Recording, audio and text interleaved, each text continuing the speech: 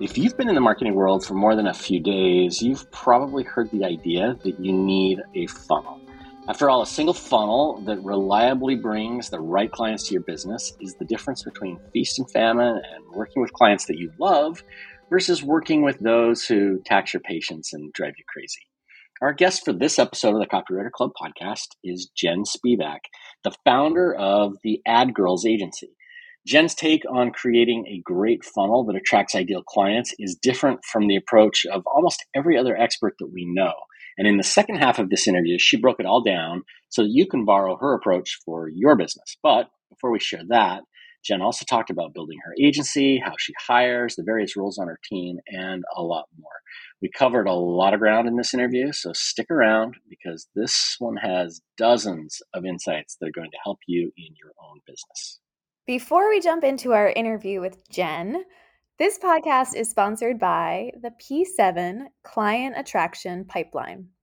If you haven't heard about it and you have no idea what's going on with P7, there's still one day to jump inside before we officially start this intensive on Thursday. And if you're like, I don't know what this is, what's P7, what does this mean?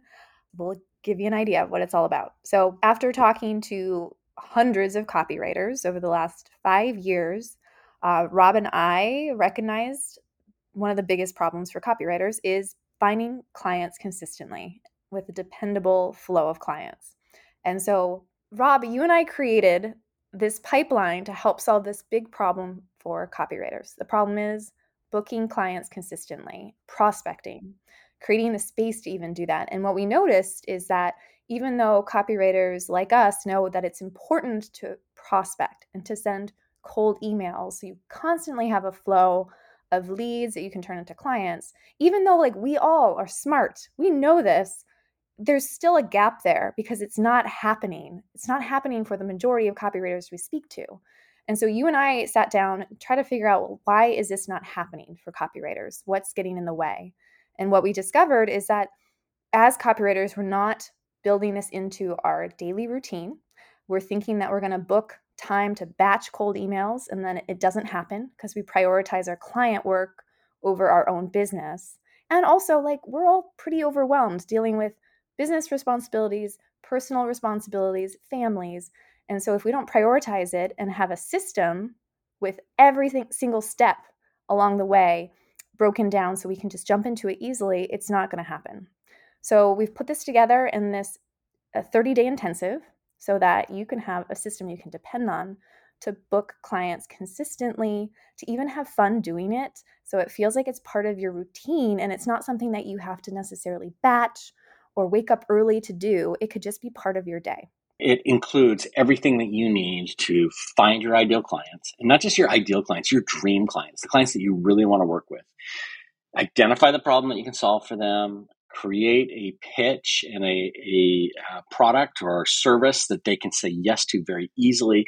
It includes templates, more than 20 different templates that you can use to reach out to clients, whether it's to pitch or to create a relationship on LinkedIn, via email, on Instagram, direct messaging on Facebook, however it is.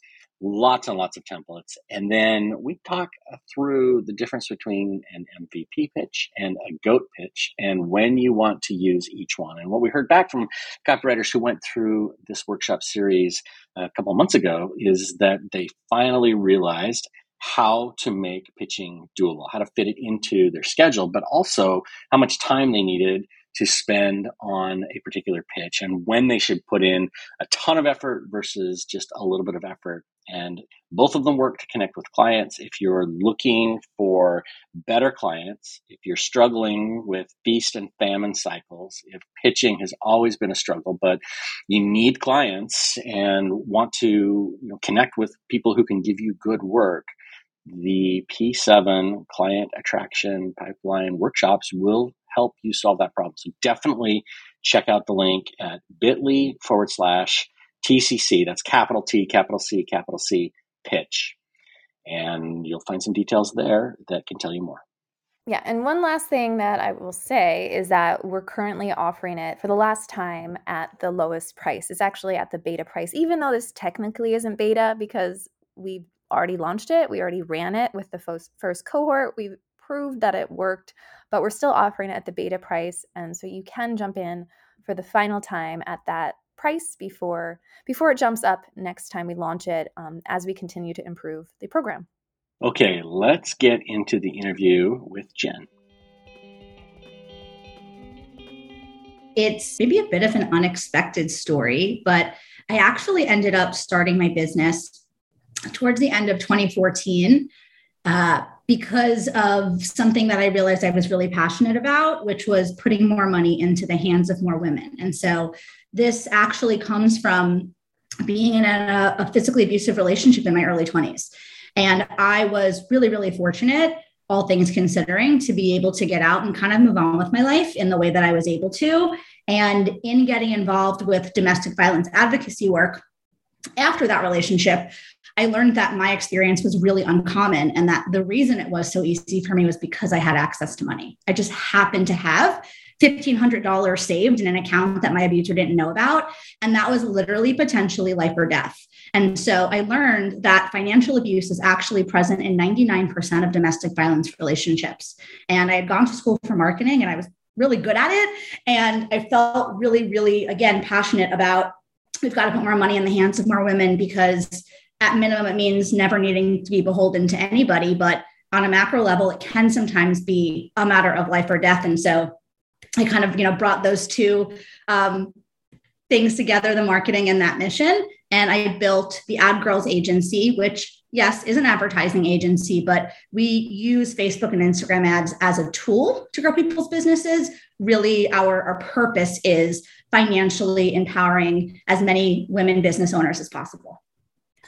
So we're going to link to the show in our show notes, one of the articles that you shared about that experience that you had. But can we stop for just a second? And as you mentioned, not everybody has access to these kinds of resources who may be in an abusive relationship. And while it's primarily women, there are some men, not as many clearly, but are there resources, Jenn, that you could maybe share with us or share with our audience if they're not in a situation to get away, you're in an abusive situation? What can people do, that first step to get help? Clearly an important topic, and one we don't want to just gloss over and say, oh, this happened and everybody's going to be fine. Yeah, I love that, Robin. Thank you for that. I think one of the most important things is the time which a person, usually a woman, is thinking about leaving a relationship like that is actually the most dangerous. So my number one recommendation is to not ever try to do that on your own. There are national organizations, there are local organizations. One of the national organizations that I just happen to know of is called Safe Horizons. There's also a specific organization in New York where I live that I worked with called Met Council. And then there's a really, really fantastic organization, and my agency actually has a partnership with them because they specifically deal with this financial abuse element. They're called Free From, so freefrom.org. And there's so many people out there doing amazing work. I think the number one piece of advice is don't do it alone. Really make sure that you are working with somebody who understands the intricacies of this type of situation. Create a safety plan and do it slowly. That's the best way for you to stay safe. And maybe this is similar advice, but if we are a friend, if we're aware of someone in our life who we think maybe something's happening, but they're not sharing it with us, what do you advise us to do if we're a friend or a family member or acquaintance? It's a tricky one. I mean, I know your example is if they're not sharing, but I think the number one thing is to believe them and to just support them as much as possible. Trying to push somebody in that situation, they're getting pushed around at home. So actually, even though your intention is help and support, that can feel really overwhelming and unsafe. So support, love, believe them is really all that you can do in that situation. Okay. Yeah. Thanks for sharing that. I definitely don't want to gloss over that kind of experience. I know there are people out there having that. So sure. Hopefully that helps. Okay. So as you were then, sort of getting out of this abusive relationship, what sorts of things did you do in order to get started in your business? It's easy, Jennifer, to say, well, I started a business, right? But Sure. like, how did you find those first clients? Yeah. What were the services that you were offering? How did you connect with them? How did you make it all happen? Yeah. So for the first couple of years, everything was really organic and word of mouth. And, obviously I run an advertising agency, but I do feel really strongly that at least up to your first 100K, there's a lot of good reason to really just focus on like kind of being like doing it with grit and like, door knocking or whatever the online version of that would be. So it was really just showing up in different places, using my network. I was 100% focused on providing Facebook advertising as a service for female online businesses. And again, it was just very organic, word of mouth, referrals, talking to people. And so that was how I grew for the first couple of years. And once I got to, I'm going to say maybe I was 3 years in, probably doing somewhere around like 400K a year, give or take. I was still technically more of a freelancer than an agency. Sure, I had like a project manager and I had an admin person, but it was really still me doing all of the things. And I hit a point where I could not possibly take on any more clients on my own. I was making good money, but never sleeping, never vacationing, never anything. It was crazy. And that was really when I said, okay, I see what it looks like for a business, because we do it for our clients, when they're able to use Facebook and Instagram ads as a system to really be in control of their own growth. I see what that looks like. I see how businesses benefit from that. And, I'm ready to step into that so that I can predictably build a team and figure out all of that stuff. But I wasn't finding anything out there that seemed to translate to my type of business. I started thinking about, well, the way that we do ads is you provide some sort of value, you have a lead magnet, you have a webinar, free workshop, whatever it is. And then from there's a call to action, right? That's like the right way. That's the way that we do things. But as I would sit down and sort of start to brainstorm on the lead magnet that I wanted to use, thinking about, okay, my perfect ideal client, what sort of lead magnet do they want to consume? The answer was sort of, they don't want to actually, because they're a done for you buyer. And that was when I sort of had like this kind of like epiphany, right? That done for you buyers behave really differently from people who are, ultimately going to be purchasing a course or a group coaching program or some sort of coaching. The done for you buyer just wants the right person to come in and kind of show up and do the thing for them. And so I, on a whim, said, okay, this is breaking all the rules, but let's see what happens. What if I just drove ads directly to a page to book a call with me? You're not supposed to be able to do that. There's a million reasons why that doesn't make sense and doesn't work. But I tried it. And in all honesty, I forgot about it and came back like a month later and it worked.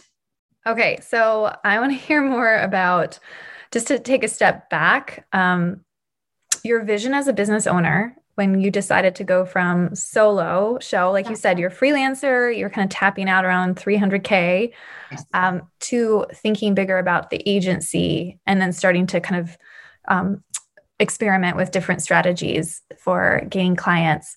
How did you know that agency was the right route? Because, and I'm asking because a lot of copywriters deal with this too, and they don't know when they should shift to an agency model and what they need to do to start thinking differently. So I'd love to capture that moment for you. Yeah. And, I think the honest truth is I didn't know that it was the right model. I just knew that I was working constantly and there was no space. Like I would go on vacation, but like work the whole time that I was there. There was just no space for me to actually have a life. And it seemed like the options were either I take on fewer clients and I make less money, but I didn't want to sacrifice my lifestyle, or I somehow find a way to keep the amount of money that I'm making, but work less. And so again, it just seemed like the natural next step. I did it almost in phases, not like intentionally, but looking back, there were sort of phases to it, right? Where again, it was just, I'm going to hire one person to do media buying, but I'm still client facing. And then it was, okay, now I'm really having, clients really know their media buyers. I'm building out like more of a true team. Then there was a phase of, okay, we're like a real company now, not just like a group of women trying to make this work. We need a COO. So there were many levels and phases to it. But I think like the short, long answer is I didn't know.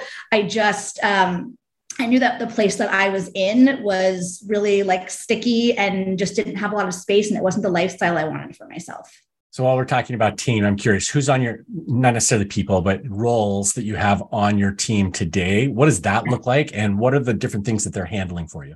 Yes. So I'm honestly 99% out of service delivery at this point. I don't really do anything. I kind of just oversee as a bit of a visionary. So one thing that was really amazing for the growth of my business is at the beginning of 2021, I brought on a minority business partner. She had also previously owned her own agency, and we did things really similarly. So it was like a super easy merge. And she is the COO. So she is really the person who oversees operations and service delivery. My role at this point and as COO is, again, visionary of the overall business. I do also all marketing and sales because that's what I'm good at. That's what I really love. And again, I get to run, this ad system and handle all the sales. Like I know we're going to be talking a little bit about today, but then underneath, in terms of the delivery part of the business, we have 2 senior strategists. And then underneath each senior strategist is a set of account managers. We're always growing, so I don't always know the exact number, but I believe we are a team of 15 or 16 at this point. So again, senior strategists, underneath them are the account managers, and those are the people who are actually the media buyers. They're very client facing. We also then have a set of copywriters, and we actually work with an outside creative team called No Limits Creative. A lot of ad agencies work with them. They're really great for just pumping out various images and videos that we might need to use for the ads. And then separate from sort of the service delivery part, we also have a head of personnel who handles all hiring. And then we have an ops manager. Okay, so this is like legit agency. This is legit. You are not messing around here. No, it's legit. And to go back in time, you said you started it in 2014. Is that right? The end of 2014 was when I officially took on a client on my own for the first time. So, we're getting close to 8 years, which is honestly just crazy, but yeah. But it's also really amazing how it shows how much you can accomplish and build in a short period of time, under a decade, and building out this 15 to 16 person agency is really impressive. And also just, again, as a reminder, what you can do during that time. I mean, to be honest with you, now looking back, I see how I could have done it in half the time, maybe even less, right? All of the mindset of how slow, the pace it's supposed to be, if you will. I see how much of that just wasn't true. And I think, if I were to build another agency and start from scratch tomorrow, I could probably do the same thing that I did in 8 years in 2, maybe less. Okay, so I was going to ask a bunch of other questions, but now I need to ask about that. Can you please share, and because there's so much overlap with what we do as copywriters, what you would do differently if you did it over again so that you can grow in 2 years versus 8 years? Yeah, I think the thing that I'm most present to today in terms of what it takes to grow an agency is the closest synergy possible between hiring and sales. That is always, we're always chasing one or the other, right? We have too many sales and we can't bring on team fast enough. We don't have a system for that, or they're not getting trained fast enough, or they're not the right people, or the opposite. We've overhired and then sales slows down. And so making them sync up is, to me, that is the whole thing. And so we spent the last 2 years, it was hard, man, figuring out hiring. One of the hardest things I've ever probably done in my entire life. But we have really figured out a system and a process that seems to work. I think bringing on an in-house HR person was one of the best decisions that we ever made. We had worked with an outside agency and they were good, but they also worked with other marketing agencies. And so when they got a good candidate, they were deciding where it made sense and we weren't getting all of the options. And so an in-house HR person was completely business changing. And then the marketing funnel that I now use, which pretty much guarantees once it's set up and running, it really can, get off to the races within, I'd say 30 to 45 days. And that can just start bringing in sales calls. I think that, with those 2 things, I could grow much faster. I definitely want to know more about the system for hiring and getting the right people on your team. And so you're called the ad girls. You do have a couple of men on your team, I believe. We do. So false advertising. just kidding. But how do you know when somebody is a fit for your team? What is that system, that process that you put somebody through so that, maybe they don't fit the title ad girls, but we know they're going to serve our clients the right way, or they're bringing the right skill set to the table?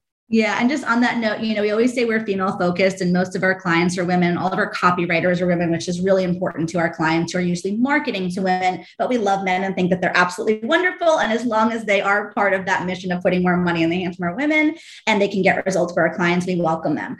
I will say that my business partner is way more involved in the hiring process than I am, but we have our HR person essentially, going all the places you would expect, LinkedIn, Indeed, and, really just source as many candidates as possible. From there, the first thing that we do, and this was totally a game changer, is we have them, first they have a quick 15-minute intro call with the HR person just to make sure that there's some synergy there. But this next step is we've actually come up with a list of questions that we want them to answer on video. And so what that does is it saves quite a bit of time with the interview process. For example, having myself or my business partner interviewing just like anybody who seems to have the right qualifications. I believe that not only do we get to learn a lot about them from the answers to their questions and the way that they answer, but even just energetically, I can pick up so easily on who they are as a human being and are they a good fit. That's actually the only part of the hiring process that I'm really involved in. So I watch the video and I just feel out in, I don't even necessarily listen to all of their answers. I feel out in 1 to 2 minutes. Yeah, this person's the right vibe or they're not. And then once they pass sort of the vibe check and they have all of the right answers, then they move into an official interview with Courtney, who is my business partner. On that interview, they actually will do a sort of surprise live audit of an account so that we can really get a sense for how they think on their toes. And then, from there, if we like them, reference check, hire, and then they go into training. And just real quick, how does it all break down full-time versus part-time? Is everybody contracting part-time? Everybody is full-time, except for one copywriter who is part-time, but everybody otherwise is full-time. Okay, awesome. Yeah. All right. So we are going to talk about that marketing funnel because that's relevant for copywriting. We are going to get to that. We're going to keep teasing it. But before that, more questions about all of these different phases you've moved through and, especially the merger with your business partner. I would love to hear more about that. That's really interesting. And again, that applies to so many copywriters who could merge with designers to form really incredible agencies or other, Facebook media buyers too. So can you talk about the catalyst for that and then how you actually structured it? Yes. So it was not planned. If you would have asked me 2 years ago if I would ever have a business partner, I would say absolutely not. There's no chance. What happened is, so Courtney and I actually met on Facebook, on the internet, because we were both constantly getting tagged in comments when people in the online business world said, who knows somebody who does Facebook ads? So we knew of each other.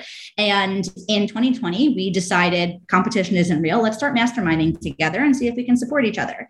And from there, a couple of things sort of, came to fruition. So one, we realized that we had these sort of complete opposite zones of genius. It was really weird. You couldn't have planned it better.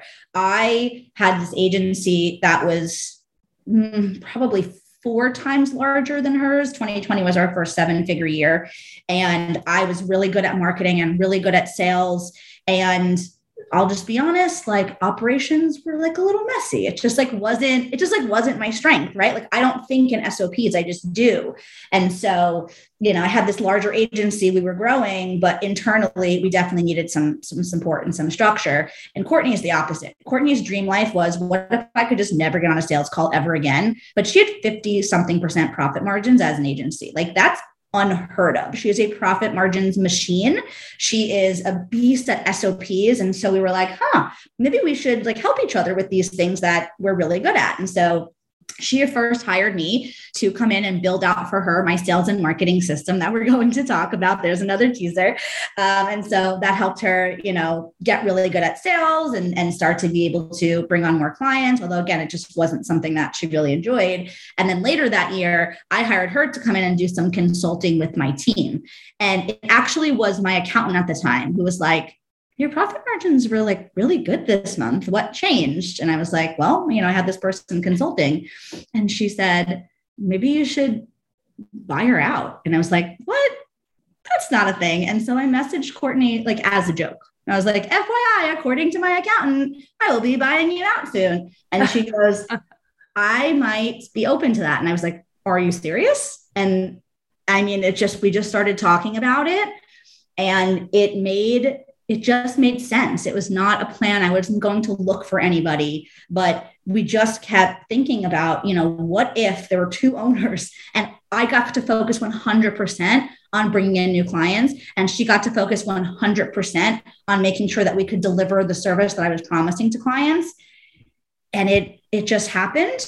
And here we are. So I'm curious about that partnership discussion. You mentioned that you brought her in as a minority owner, and your business was 4 times larger, but she was 50% more profit, or she had the better profit margin. Yeah. So how did you negotiate the split of equity? Yeah. Kira and I get asked about partnerships all the time. In fact, we probably talk about partnerships on other podcasts more than we talk about anything else. And people wonder this, right? Like, if I'm going to partner with somebody else, how do I figure this out so that it's going to work for the long term? Yeah. Everything we did was really unofficial. Again, we had like a really good relationship. And so our call went something like this. Courtney said, I really wouldn't want to leave my business for anything less than X. And I said, I really wasn't imagining giving away anything more than X. And we said, meet in the middle. And that was essentially the negotiation process. I remember even like being advised, we have to get lawyers for each one of us, and the lawyers will go toe to toe. And we were like, no, like, we're not interested in that. That's not the energy that we're bringing here. This isn't like a fight to see like we're good. And so it was just very unofficial negotiations. Obviously, we went, through lawyers to like get all the paperwork and stuff like that. But it was very easy and pain-free in that way. Okay. And your role as a visionary is always interesting to me, because this is something that Rob and I talk a lot about, because we both lean into the visionary vibe frequently. And so how would you define a visionary in your business? And what are you doing on a weekly basis to really make sure that you're leaning into that role? Yeah. And I do think it's interesting, to your point, like it has come up more and more lately that while I never occupy the integrator role, if we're talking about, EOS, Courtney does sometimes occupy the visionary role at times. But to me, I feel like I am like the vibe holder of the agency, of the business. I'm holding the energy of the entire company. I am the one, keeping an eye out for new trends, new ideas, coming up with random things like how can we have, every other Friday off for some members of the team. And then of course, Courtney's the one that's like, here's the exact structure for how we'll do it. So it's like really amazing. But more than like the visionary role, I think like probably my number one role is almost more like a CMO. Honestly, we don't have one of those currently. I spend the majority of my time on marketing and sales tasks. I take sales calls Mondays, Wednesdays, Thursdays, and Fridays. I have like certain blocks. But like just this week alone, on each of those days, I have like 4 to 5 sales calls. And so I'm on Zoom a lot, talking to people. I am creating content. I'm sending out emails. I am running our ads. I'm on podcasts. I'm just like looking for opportunities to really be as visible as possible, bringing in, getting in front of as many new people, and then actually having the sales calls. I would say that is my number one role above all else.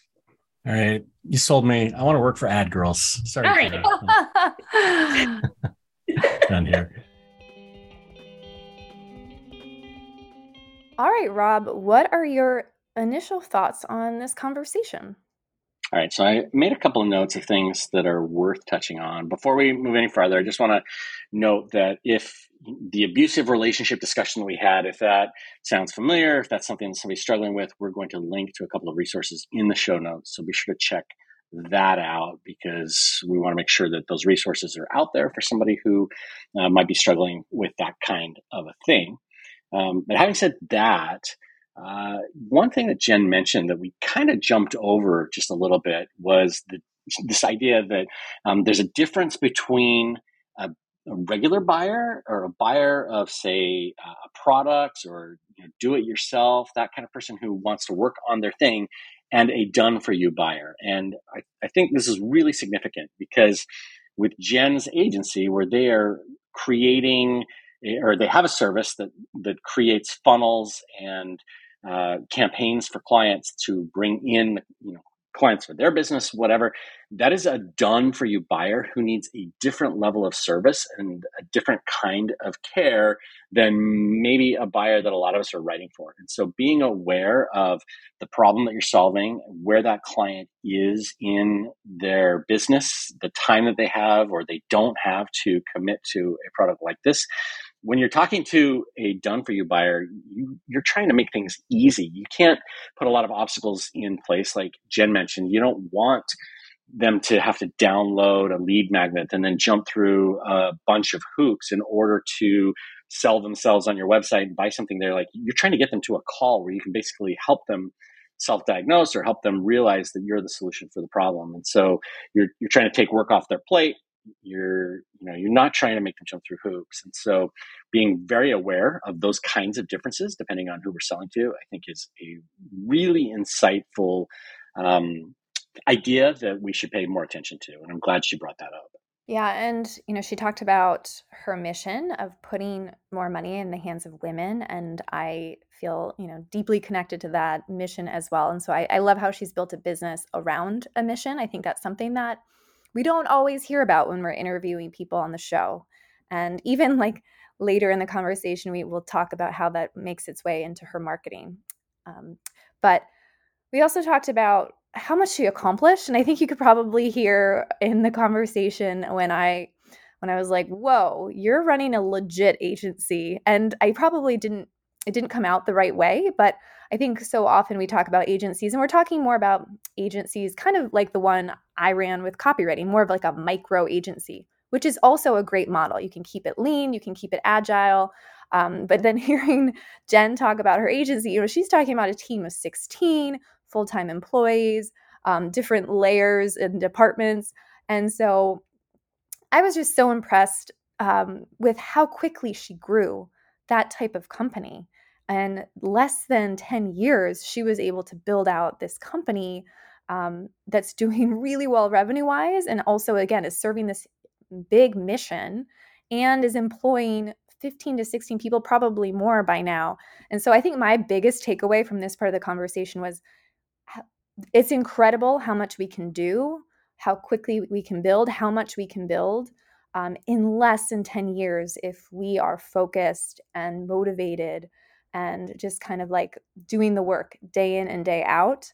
I think that's really motivating to me to know what is possible in a relatively short period of time. Yeah, well, we're talking about team. We talked about how she hires, how she looks for somebody who's a good fit for the team and the mission that they have. And you and I have been thinking about this quite a bit. We've had conversations with people that we respect about building teams. And I think there's this myth out there. It's kind of a myth. It's sometimes it's true, but this idea that when you meet a great person, it doesn't really matter what they do. You should hire them and find the right role for them. And, as a business owner, and as we meet with and talk with other business owners, yeah, it's good to have really smart people who know how to figure things out on your team, but also they have to fit into specific roles. And, that Jenn is so committed to making sure that, because they serve mostly female-owned businesses, having copywriters who are all women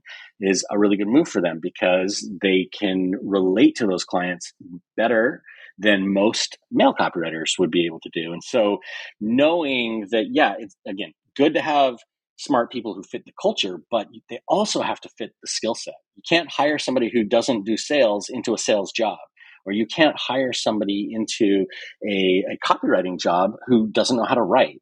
Or, if you're looking for somebody to manage a team, it helps if they're a people person and they've got, systems background. So you want this really good combination of capable, smart, able to figure things out, but also the ability to fit into the slots that you need for your business to grow. Yeah, and that's why hiring is so tricky, because it is a delicate balance of the right personality to match the company culture, the right attitude, the right work ethic, also the skill set. And so it's just so many factors involved, which is why it's so tricky and came up so frequently in this conversation.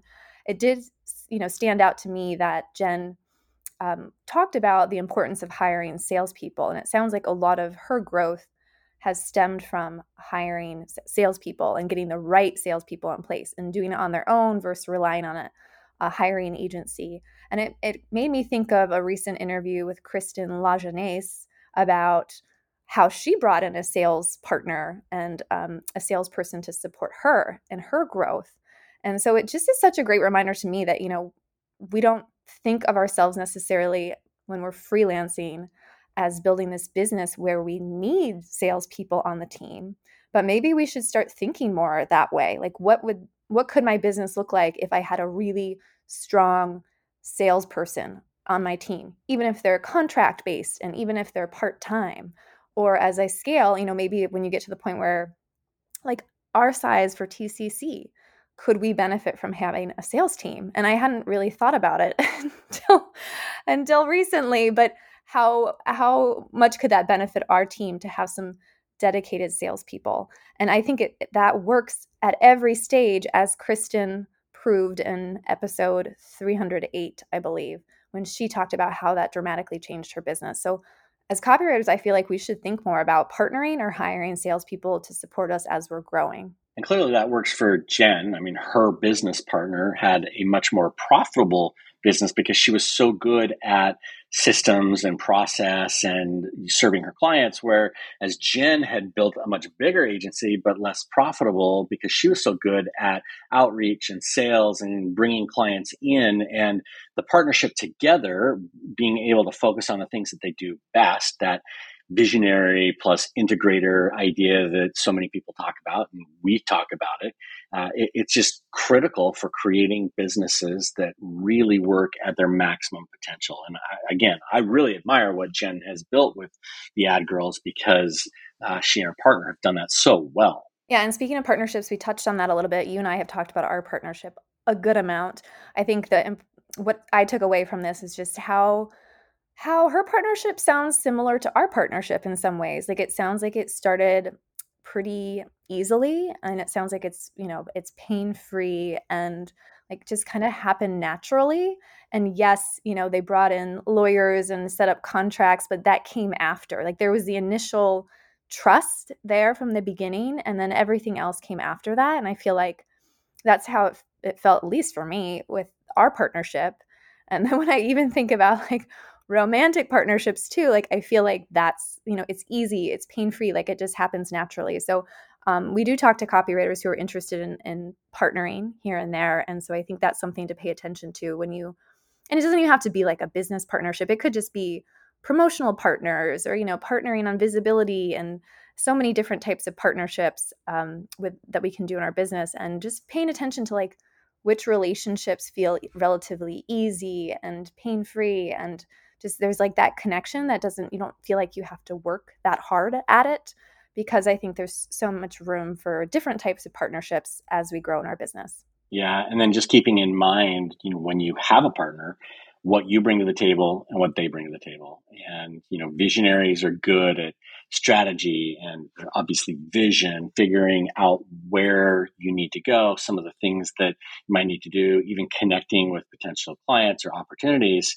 but may not be as good at getting things done, systems, processes. And, like Jenn, her partner, being able to make up for the weaknesses of the other partner, bringing your strengths to that partnership so that both of you can excel at the things you do best is really the secret to making a business like that work.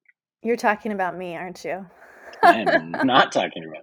Well, I'm talking about you in that you're visionary and you know where we need to go and how we should move forward. So I just have a hard time getting there, but that's where, yes, you come in and you help us get there. let's go back to the interview with Jenn and listen to how she actually structures the marketing funnel in her business.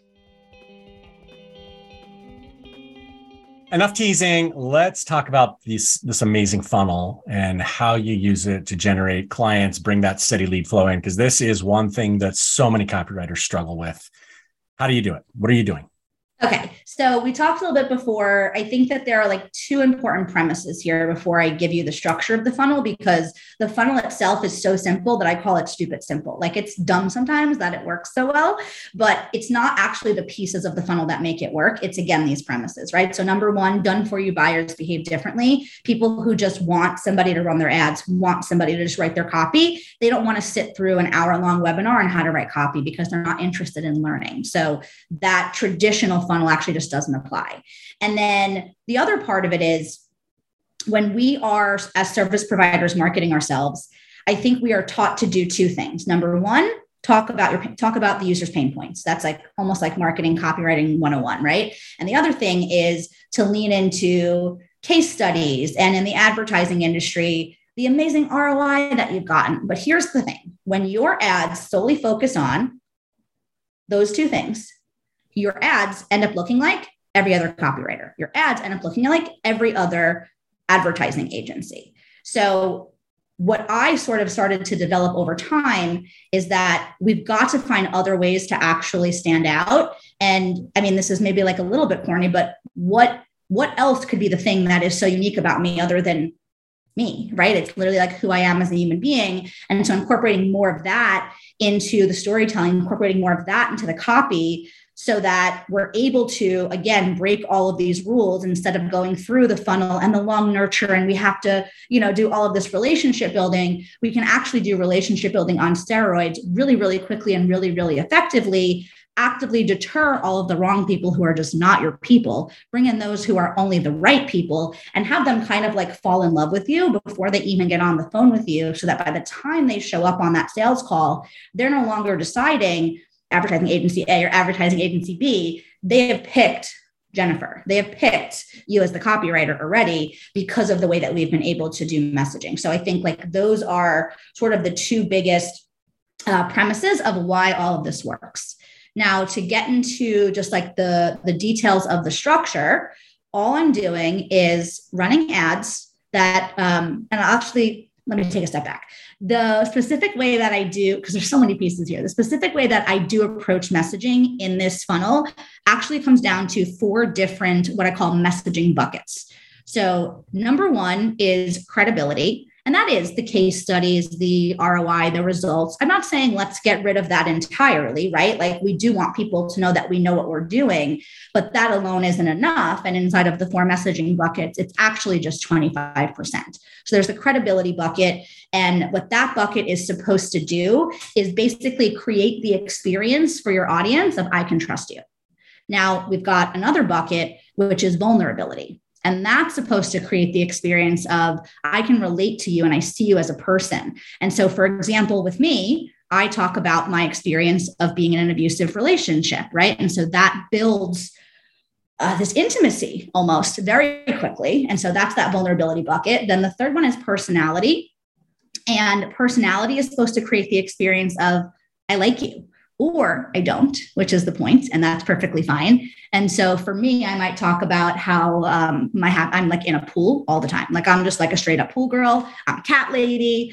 I really like first class travel, right? So all of these things are not really about my business, but they're just who I am, so that people really feel like that they want to like be my bestie essentially. And then the last bucket is feel good. And that is supposed to create the experience that on top of all the other things, I can actually feel good about spending my money with you because it furthers something in the world that I care about. And so again, for us, we have this partnership with that organization called Free From that I mentioned earlier. And we did it a percentage of all of our revenue there. And so when you can hit on all 4 of those points, there's like a trifecta. I call it the quadfecta because it's 4. When you can hit on all 4 of those, you're able to do relationship building on autopilot, relationship building on steroids. And when you can do that in your ads and your landing page, by the time people get to that call with you, they're like totally taken, they're totally in love. And it's part of why we can break the rules without having a really long nurture process or a lot of value and education on the front end. Does that all make sense? Yeah. So I would want to work with you because I'm also a pool person. Rob would not want to work with you. I'm not really a pool person. That's true. I saw an Instagram reel the other day that said pools are just oceans that aren't trying to kill you. See, I am an ocean person, so maybe I have a thing for that near-death experience. I don't know. Okay, so I'm a copywriter listening. I'm like, these concepts all ring true to me. I understand messaging. I understand how this connection works. I love how you broke it down into these 4 buckets. I don't have a huge ad budget. Like, I don't have a big team. How can I use this to book clients? How can I actually apply this in my business? So when I first started running this funnel, I want to say maybe I was spending like $1,000 a month. And it's never been, even today, I rarely spend more than like maybe 5 to 7K a month, because at the end of the day, I'm one person. I'm not looking to drive like 500 calls a month. That's just not the business model that I have. And I think this is a really important point. The actual like media buying, the running ads part of this funnel is so different from anything else about running ads. It's, again, stupid simple. I almost never update it. I don't follow any of the normal best practices. I basically just let it run. I mean, the fact of the matter is I've been using this funnel, let's see, maybe about a little over 2 years at this point. So like really strong historical data. We've gone through the iOS 14 updates, all of the changes, and it still performs with very little management. I think the total, I probably spent maybe 150K, maybe somewhere between 150 and 200K total. And it's easily brought in over $2 million. And so it's not something that you have to spend a crazy amount on. It can be super, super simple in terms of just having like 1 or 2 ads. Again, really leaning into those messaging buckets. The second part of this whole system that needs to be in place is a, really thorough landing page that, again, continues to reiterate all of those messaging buckets.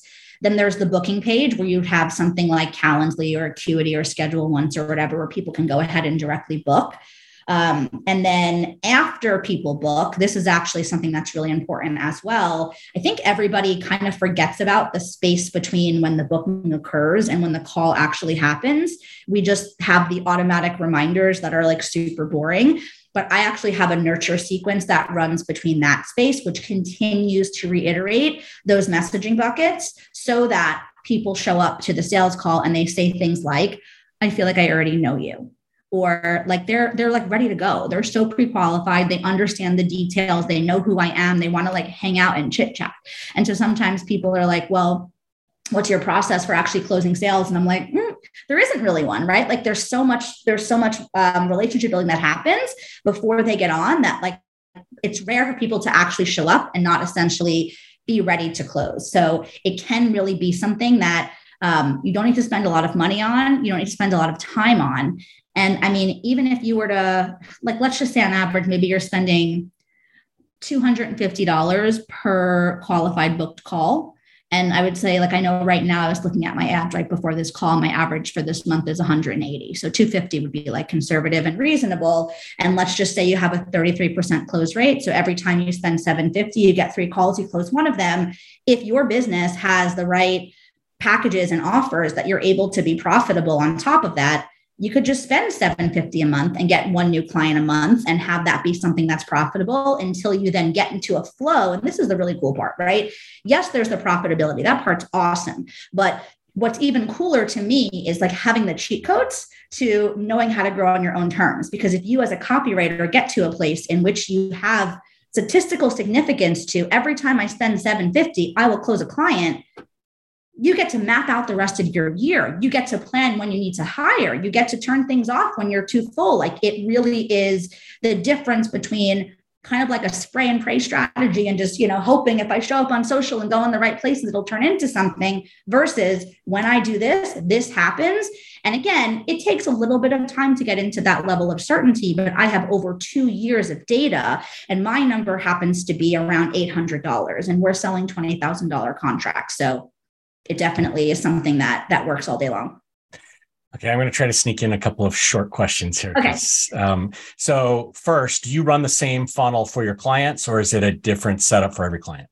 For every client that is not a done for you business, totally different. But for our clients who are done for you, whether that's copywriters, PR agencies, podcast booking companies, other advertising agencies, this is the structure. Again, anything that's done for you that we run for all of them.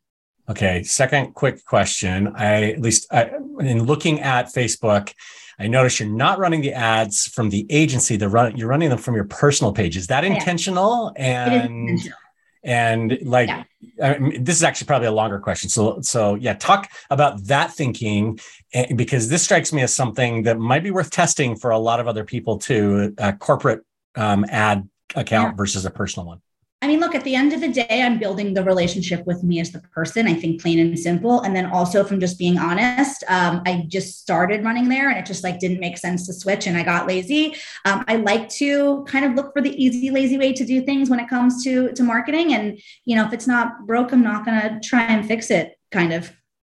Okay, that makes sense. Then I guess the last part of that is, you talk generally about the buckets that you're using, but could you give us an example or two of specific headline copy that you're using to attract somebody within one of those particular ads? Yeah, I don't know if I can think of specific copy off the top of my head. I think that the way that I incorporate it is I write the thing that I want to write, whatever the ad is talking about, what it is that we do. And then I go back and I see, where can I sort of incorporate these in? So how can I mention that I've been featured in Forbes and that we've generated $50 million for clients and our most recent case study? And then how can I go in and mention we also donate to this cause and our mission is putting more money in the hands of more women? And so it's not so much that this ad is the credibility ad and this ad is the vulnerability ad. It's, I do regular ad copy, but I know, and this is for more than just the ads, right? And this is for our website. This is for our emails. I know that when I hit on those 4 things,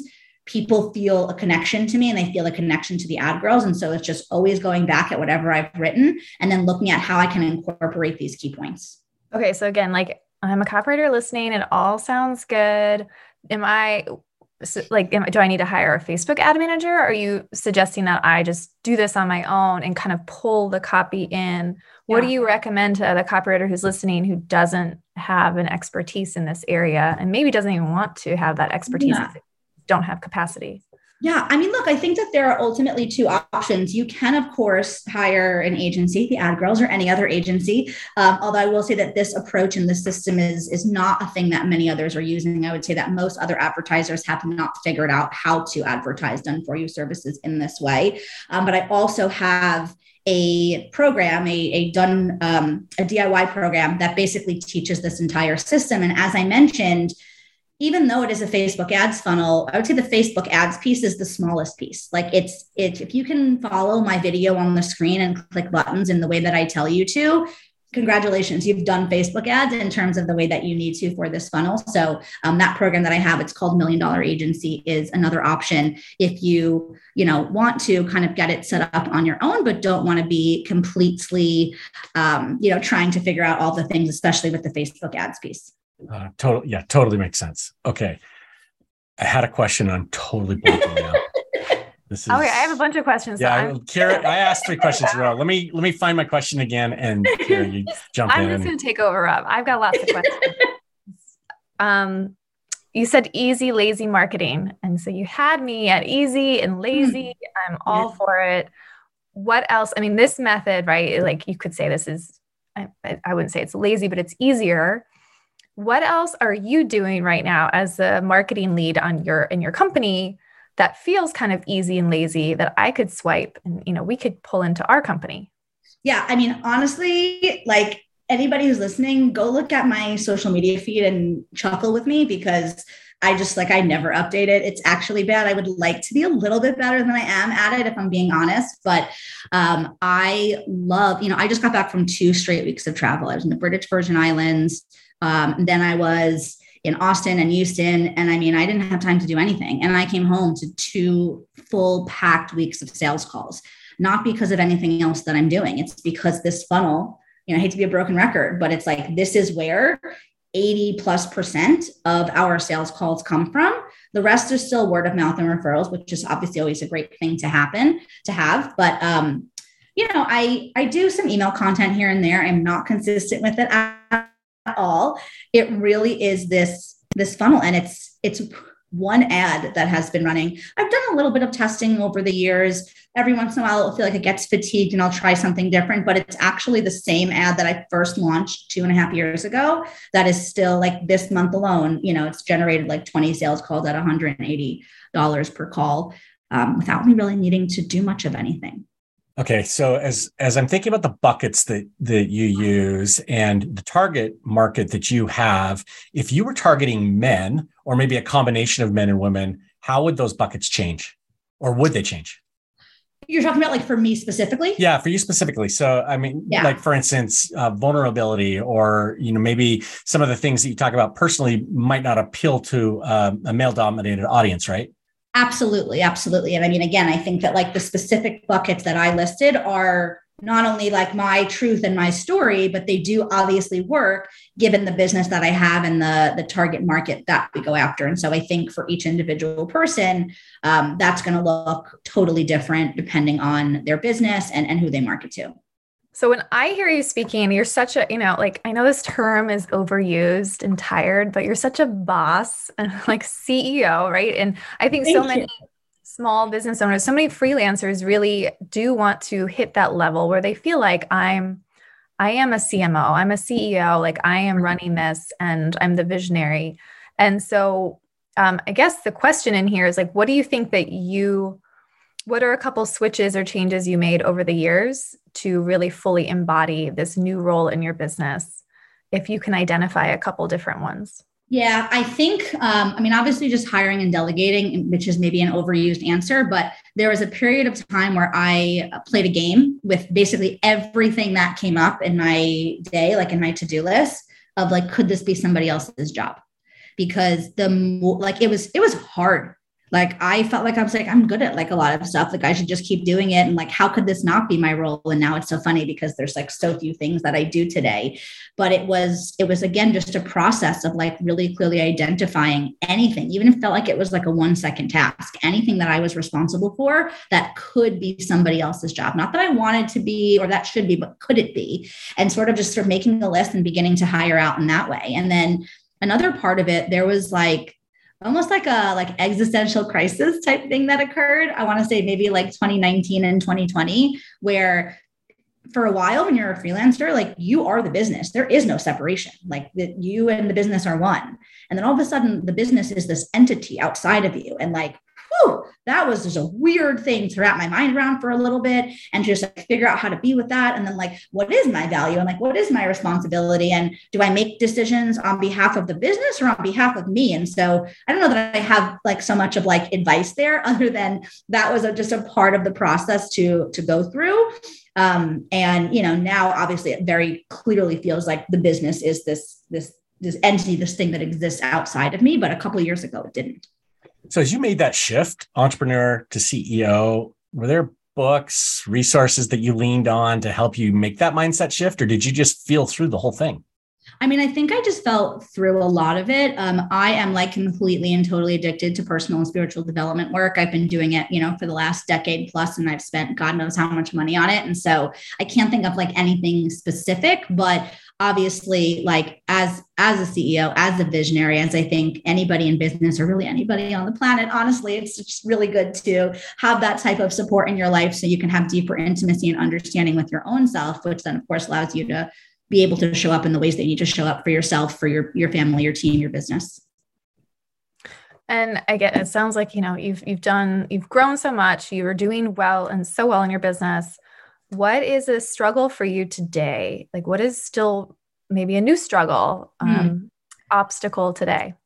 Yeah, I mean, I think that having the right team is not a struggle, but it's an ongoing process, right? Like really just figuring out how to make sure that the team can truly deliver on what it is that I'm selling is a process that I think will kind of just always be inside of to continue to level up. And then it's interesting, obviously, given everything that we've spoken about today, but my next goal is actually to get out of sales calls. That's going to obviously have to be an interesting process, but I'm interested to see what my life looks like, even though, right, it's that same question. I am good at it. I am good at marketing. I am good at sales, but could this be somebody else's job? And what does my life look like? And what does the business look like if I can actually really just have a ton of spaciousness and just sit in the visionary role? And so, fingers crossed, maybe like in the next 6 months, it might be something that we start to explore.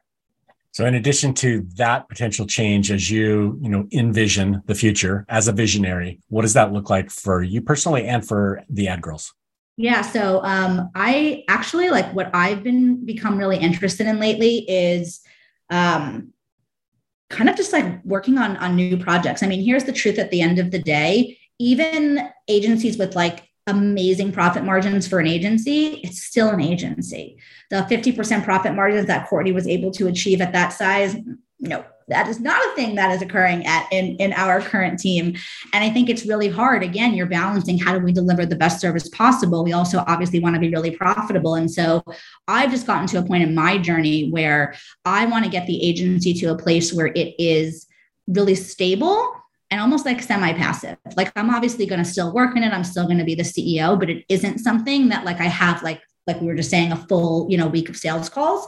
And it's actually going to create some spaciousness for me to build another business, work on another project, and be able to get it to the place that the agency is in 1 year or 2 years, like we spoke about before, instead of 8, and kind of just like begin to build my empire that way. But I would choose different business models, different offerings that I think have more room for higher profit and higher cash flow. And really just build an empire from there. That's kind of my plan. Yeah. I mean, I know this is putting you on the spot, but like what specifically are you going to do? Okay. So there's like a few options. Model. An e-commerce company has always been something I've wanted to do because I think the number one skill you need to grow it is paid traffic. And like, hello, I have that. Definitely always interested in like, courses or growing the program that I have, the $1 Million Agency program. Something that Courtney and I have discussed is creating almost like a bit of an incubator for female agency owners, because between the two of us, we've really mastered the sales and marketing part as well as the operations part. And so, I mean, what would it look like if, we had like an incubator and we, own 10% of 10 different female owned agencies and can help them grow. And so many things, not one clear plan yet, but those are just some of the places I've been kind of daydreaming.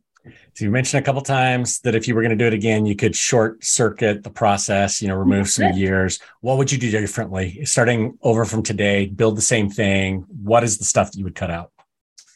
I think, look, the number one thing is understanding that the timeline that you think it's supposed to be is made up. It's all BS, and it can be whatever pace you want.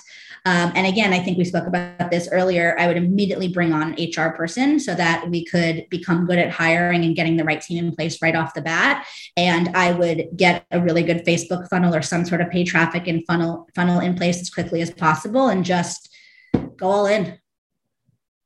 Yeah, that's great advice. And to circle back to your mission, I guess I'm looking for more of an update, like a report from you on where you see the biggest opportunity for women. So if we're talking about giving more women financial freedom, to get them out of really difficult situations, life-threatening situations, like what do you see that's been uplifting, hopefully uplifting, or maybe not as uplifting today? It's more of like a state of the union and what's happening there.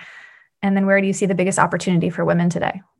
I think the biggest opportunity is business. I mean, like maybe it seems like a duh, but I went from like living in, this experience that I describe as like hell, where I had no control over my own life, no autonomy. And like, my life now looks like whatever I want it to. Like business isn't just like a vehicle for making money. It's a vehicle for being in control and in charge and having autonomy over your entire life. And, different people are, have access to different things that maybe make that easier said than done. And I really do understand that. But at the end of the day, I do think that finding some way to monetize something that you do is the absolute biggest opportunity. Going back to Free From, which is that organization that we partner with, I'm not sure that this program is still active, but they used to have a program in which they would work with survivors. So people who are already out, but struggling to actually become financially independent, and they would help them start their own business. And I used to get these letters, these updates of, because we donated now probably around 50 grand over the last couple of years to this organization. So we get like the monthly updates, and I would just bawl like a baby over every single one, because it would say something like, so-and-so was able to start a business sewing. And, the quote from her is like, I'm going to start crying. Nobody ever told me that I was good at anything. Nobody ever told me that anything that I knew how to do was something that somebody would pay for. And so it's just like, that's what gets to get created for women when, they're given the opportunities and they see their own ability to create their own life. That's amazing. Okay, Jennifer, let's say people have been listening to you talk about what you've done, this just amazing mission that you have, the business that you've built, and they want to connect with you, find out more about you. Maybe check out $1 Million Agency if that's the right fit for them, or some of the other things that you're doing. What should they do? Where should they go?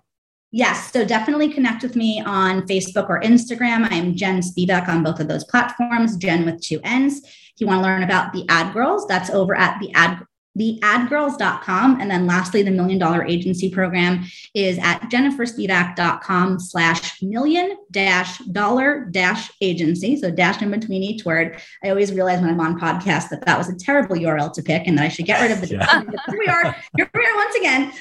jenniferspivak.com/million-dollar-agency. And I've actually created a 25% off coupon code for Copywriter Club listeners. That code is, I believe, Copywriter Club. So yeah, you guys can head over there and get 25% off if you do want to join me inside of that program. And that's a pretty significant discount. It's like almost $500 off. So yeah, thank you. That's a generous offer. Yeah. And if somebody's at the stage where, they're ready to really, start growing an agency, very worthwhile checking out. Absolutely.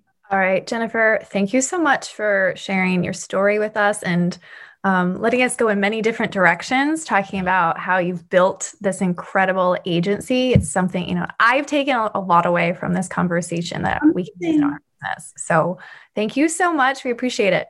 Lots of funnel ideas to check out and try. So thanks, Jennifer. That's the end of our interview with Jenn Spivak. But before we go, we want to touch on a couple different ideas. So one is her method to approaching messaging in her ads, which is great because we can pull in this approach to all of our messaging, right? In email sequences, of course, Facebook ads, sales pages, all the places. And so we can touch on a couple of the buckets. Rob, I'll touch on the first two. One being credibility. So this is something we know as copywriters, right? We do this for our clients, but how important it is to do it in our own marketing, even when it feels awkward because it feels like we're bragging. But it's sending the message, that our customers can really trust us. And so that's an important bucket. And that one, again, is kind of obvious to us as copywriters. The ones that get a little bit more interesting to me, the second one around vulnerability. I like this bucket because it does work, but it also can go horribly wrong. And so there is an art to adding vulnerability in your own messaging. And clearly Jenn has done it and it's worked really well for her. I can think of many examples where it has not worked well for people. So I think as copywriters, because we understand messaging, we can really nail this and use it as an opportunity to create that connection and create that intimacy with our reader. So they know us and like us and trust us. Yeah, if your vulnerability is you showing up as a hot mess, that often undercuts the credibility that you're trying to bring to the table. And so we do have to be careful. It is good to share some mistakes or share some of the things that go wrong, but Again, we need to build trust too. And there is a line, and we've seen people cross it in the copywriting world, in the marketing world. It's worth thinking very seriously about, how vulnerable to be. I checked out I went to her Facebook page to look at the ads that she was running as we were talking with her, because just running these from a personal account versus a corporate ad account, I think, is really unique in that it helps Jenn connect on a one-to-one basis. And we talked a little bit about that in the interview, but when we talk about the buckets, personality and having the people that you're reaching out to connect with you on that personal level, if that's coming from a corporate account instead of a personal account, that changes the math there, and you don't feel the same personality. Or some of the feel good posts and ads that she creates, so that she's creating not just the credibility, but just the idea that, I know I can trust that you're going to bring to the table what you say. I feel good about spending money with you. That creates those relationships. Again, coming from a personal account on Facebook versus a corporate account makes a huge difference. And as I saw that she was doing that, it just kind of clicked for me. Maybe we should be running some of our ads from our personal accounts, and not necessarily from a copywriting. The Copywriter Club account. And that, may be true of places, outside of the Facebook, Instagram world as well. Yeah, we probably should be. And, just to go back to the vulnerability, I think there's so many opportunities to show up and to be vulnerable. I think we often think of like, it means I have to talk about my weaknesses or talk about the hardest thing that's happening to me right now. But it can be that. But I think, Rob, you've tackled copy that feels vulnerable. I don't think you do it as frequently, but you've definitely shared some really personal, some personal stories about losses in your family and really opened up. And so, if Rob can do it and get vulnerable, like we all have an opportunity to be vulnerable here. I tend to share a lot more about like my kids. And even though you wouldn't think of that as being vulnerable and like sharing this really hard story necessarily, it's anytime you share something that is really close to your heart, it is being vulnerable. And so I think there's an opportunity, if you don't feel like that's something that you've accessed in your copy and messaging, that you can make it your own and do it in a way that feels natural to you. And of course, like the personality piece, I feel like as copywriters, we kind of do that frequently and share bits and pieces of our personality. I liked her example of talking about being a pool person. It seems like such a minor, detail about her life, but it's amazing how people will connect with that, right? Like I connected with that immediately. Even though you're not a pool person, you still found a connection to her around joking about not being a pool person. And so the feel-good piece around the mission in that bucket, I feel like that's so important. And that's a big opportunity for us as copywriters to help our clients figure out, even if they aren't necessarily donating to a particular mission, what do they really care about and support? What mission is important to them? And that might be an opportunity even for us with the Copywriter Club to lean more into that bucket. I think that's one that we haven't focused on as much. When I was listening back to the conversation about being a pool person, it sounded like you said Rob's not a cool person. And I'm like, well, that's true too. I did say that. I did say that. I'm glad that you caught that. Never. The other thing about her ads too that caught my attention is that again, like we said earlier on in the interview, she's not getting people to a lead magnet. She's not sending them to her website to get to know her. She's not directing them to podcasts to listen. She's basically trying to book a call. She's trying to get to them as quickly as possible. And she understands exactly who she's talking to. She knows that they're busy. She knows that she can solve their problem.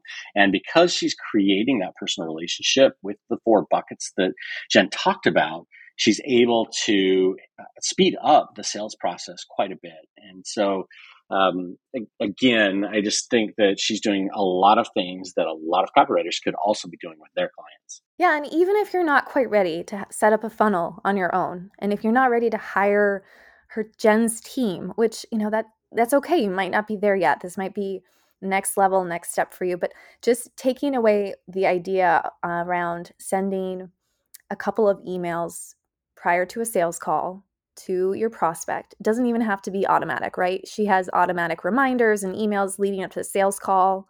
And those emails touch again on those buckets: vulnerability, credibility, personality, feel good. we all can do that. There's no reason that we can't do that, whether it's automated or not, leading up to a sales call, so that when our prospect shows up to our sales call, they are ready to go. And that's something that I wished I would have heard and done a long time ago, because it's so smart and it's so easy for us to do that. As copywriters, we can bust out those emails, really fast. You asked Jenn about being a boss, which was kind of funny. But as I was listening to her talk or answer that question, it occurred to me there are a lot of copywriters who might be listening and thinking, well, I'm not a 7-figure business owner. I don't have a team. I'm not doing this kind of stuff. And so that part of the conversation maybe doesn't apply to me. And as I was thinking that through, really what Jenn is talking about is just being more strategic about your business, taking a step back from serving clients, from doing the copy, and starting to think as a business owner. What is the next step for the business? What clients should I be working with next year? Or what kinds of products, services should I be offering in the future that bring in more money, help me have more time, better serve my clients, help create more value for them? She's thinking strategically on a level that's maybe 3 or 4 steps ahead, but all of us can be thinking about the next step. And that's some of the stuff that we talk about in the accelerator and in the think tank, but something that all copywriters should be doing more of. Yeah, and I don't use the word boss ever. Except in this interview. I couldn't not say it. I was just like, that's what she is. She's just a boss. I don't know what else to call her. And I mean that in the best way possible. I just love the way she thinks strategically about growth. I love how she operates. And so, and when she did talk about what's made her a boss, a big part of it is that idea around playing a game. Could I delegate this, or could I hire someone else to do this? Playing that game, to me, it was almost, I don't know. It kind of hit me the wrong way, because I need to do that. And hearing her talk about it, I was like, oh, I definitely need to do that. But I have not done that recently. I mean, I've done bits and pieces of it, but that, I think, a lot of copywriters listening could do that and run through that exercise of, what could I delegate? What could I get off my plate? I don't need to do everything, even though that's how we naturally operate.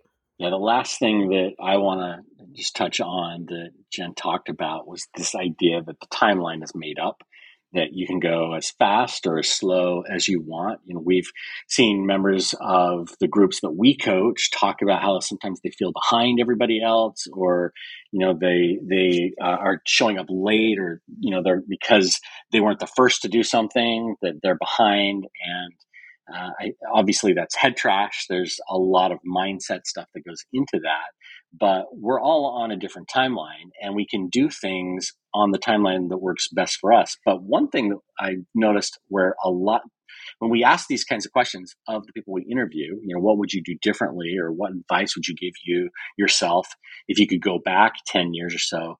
Almost all of them say to do it faster, to step in, to believe in themselves, to make the moves faster. And I think there's a really good lesson in that as well. Even though sometimes it feels like we're going as fast as we can, sometimes we also take a step back and let that imposter complex, hold us back, or, give ourselves all of the reasons why something's not going to work, or why we need to wait to do it later. It's just not worth listening to that voice. Let's get it done on the timeline that works best for us. Yeah, I definitely have caught myself saying, that person, oh, you're so far ahead of me, half joking sometimes. I think it was Annie Bacher, one of our think tank alumni members, who called me out on it one time, because I was like, oh, you're so far ahead of me, Annie. And she was just like, what are you talking about? There's, we're not in a race. There's no timeline here. And she kind of playfully, respectfully called me out. And it was just a really good moment of just yeah, what am I talking about? There is we are not ahead of each other. Doesn't matter. Even if someone's financially ahead, you have no idea what else is happening in their life, in their business. And that is not how we measure progress. And so, yeah, I mean, that's something that I still struggle with, but I love the message of growth can be at whatever pace you want. I have a question for you, Rob. Jenn talked basically about recently kind of feeling a separation. This is not her words, but separating her identity from the business. And for a long time, she felt like she was the business. And again, I'm kind of paraphrasing here. And then more recently, she has felt like it's a separate entity. And it sounded like that separation has been kind of freeing for her to feel that separation. So I was just curious to hear from you, Rob, if you feel like your identity is tied to, the business, like this business or maybe previous businesses, or how you create that separation. Yeah, that's a really good question, because as I think about it, I'm not sure. I mean, in some ways, I definitely feel connected to the businesses that I've built or the business that we're building now. And there are other times when I can look at it as a separate entity. So maybe I'm not as far along the path as what Jenn is. Maybe I'm need to catch somewhere in the middle. And I just need to make that jump. But I think that it's actually a really wise observation that she has. So many of us feel like our business is connected to our identity, and our businesses are what we do, but they are not who we are. And I think there's maybe a whole podcast in that whole idea. Yeah. What would I be without my business? Who am I without my business? I think it's a good conversation to be had at some point. We want to thank Jenn Spivak for joining us on the podcast today. If you want to connect with her, you can find her at theadgirls.com, which we'll link to in the show notes. And we'll also link to the $1 Million Agency sales page that Jenn mentioned. She offered the code to anybody who is interested in that program. If you are building an agency and you want that kind of information, it's not an inexpensive program, but she's offered 25% off if you use the code Copywriter Club, all one word. And you just need to go to jenniferspivak.com/$1 million-agency, and you can find out more information there. If you want to listen to more episodes about funnels and attracting clients to your business, head over to episode 54 with Shanti Zach, where she talked about building quiz funnels, episode 64 with Paige Swaffer, and episode 204 with Jen Robbins are all about the funnels that you need in your business as a copywriter. Those are all great episodes. You should check them all out. And that's the end of this episode of the Copywriter Club podcast. The intro music was composed by copywriter and songwriter Addison Rice. The outro was composed by copywriter and songwriter David Muntner. If you've enjoyed what you've heard today, please give us a review. We really appreciate it if you do, and we will share it in a future episode. And if you have any interest in booking clients consistently with the P7 client attraction pipeline, then definitely head to the show notes, click on the link, find out more information. We're going to start that very soon, so jump in with us, and we'll see you next week. Copywriters coming together to help the world write better copy and make more money. Kira and Rob's Copywriters Club.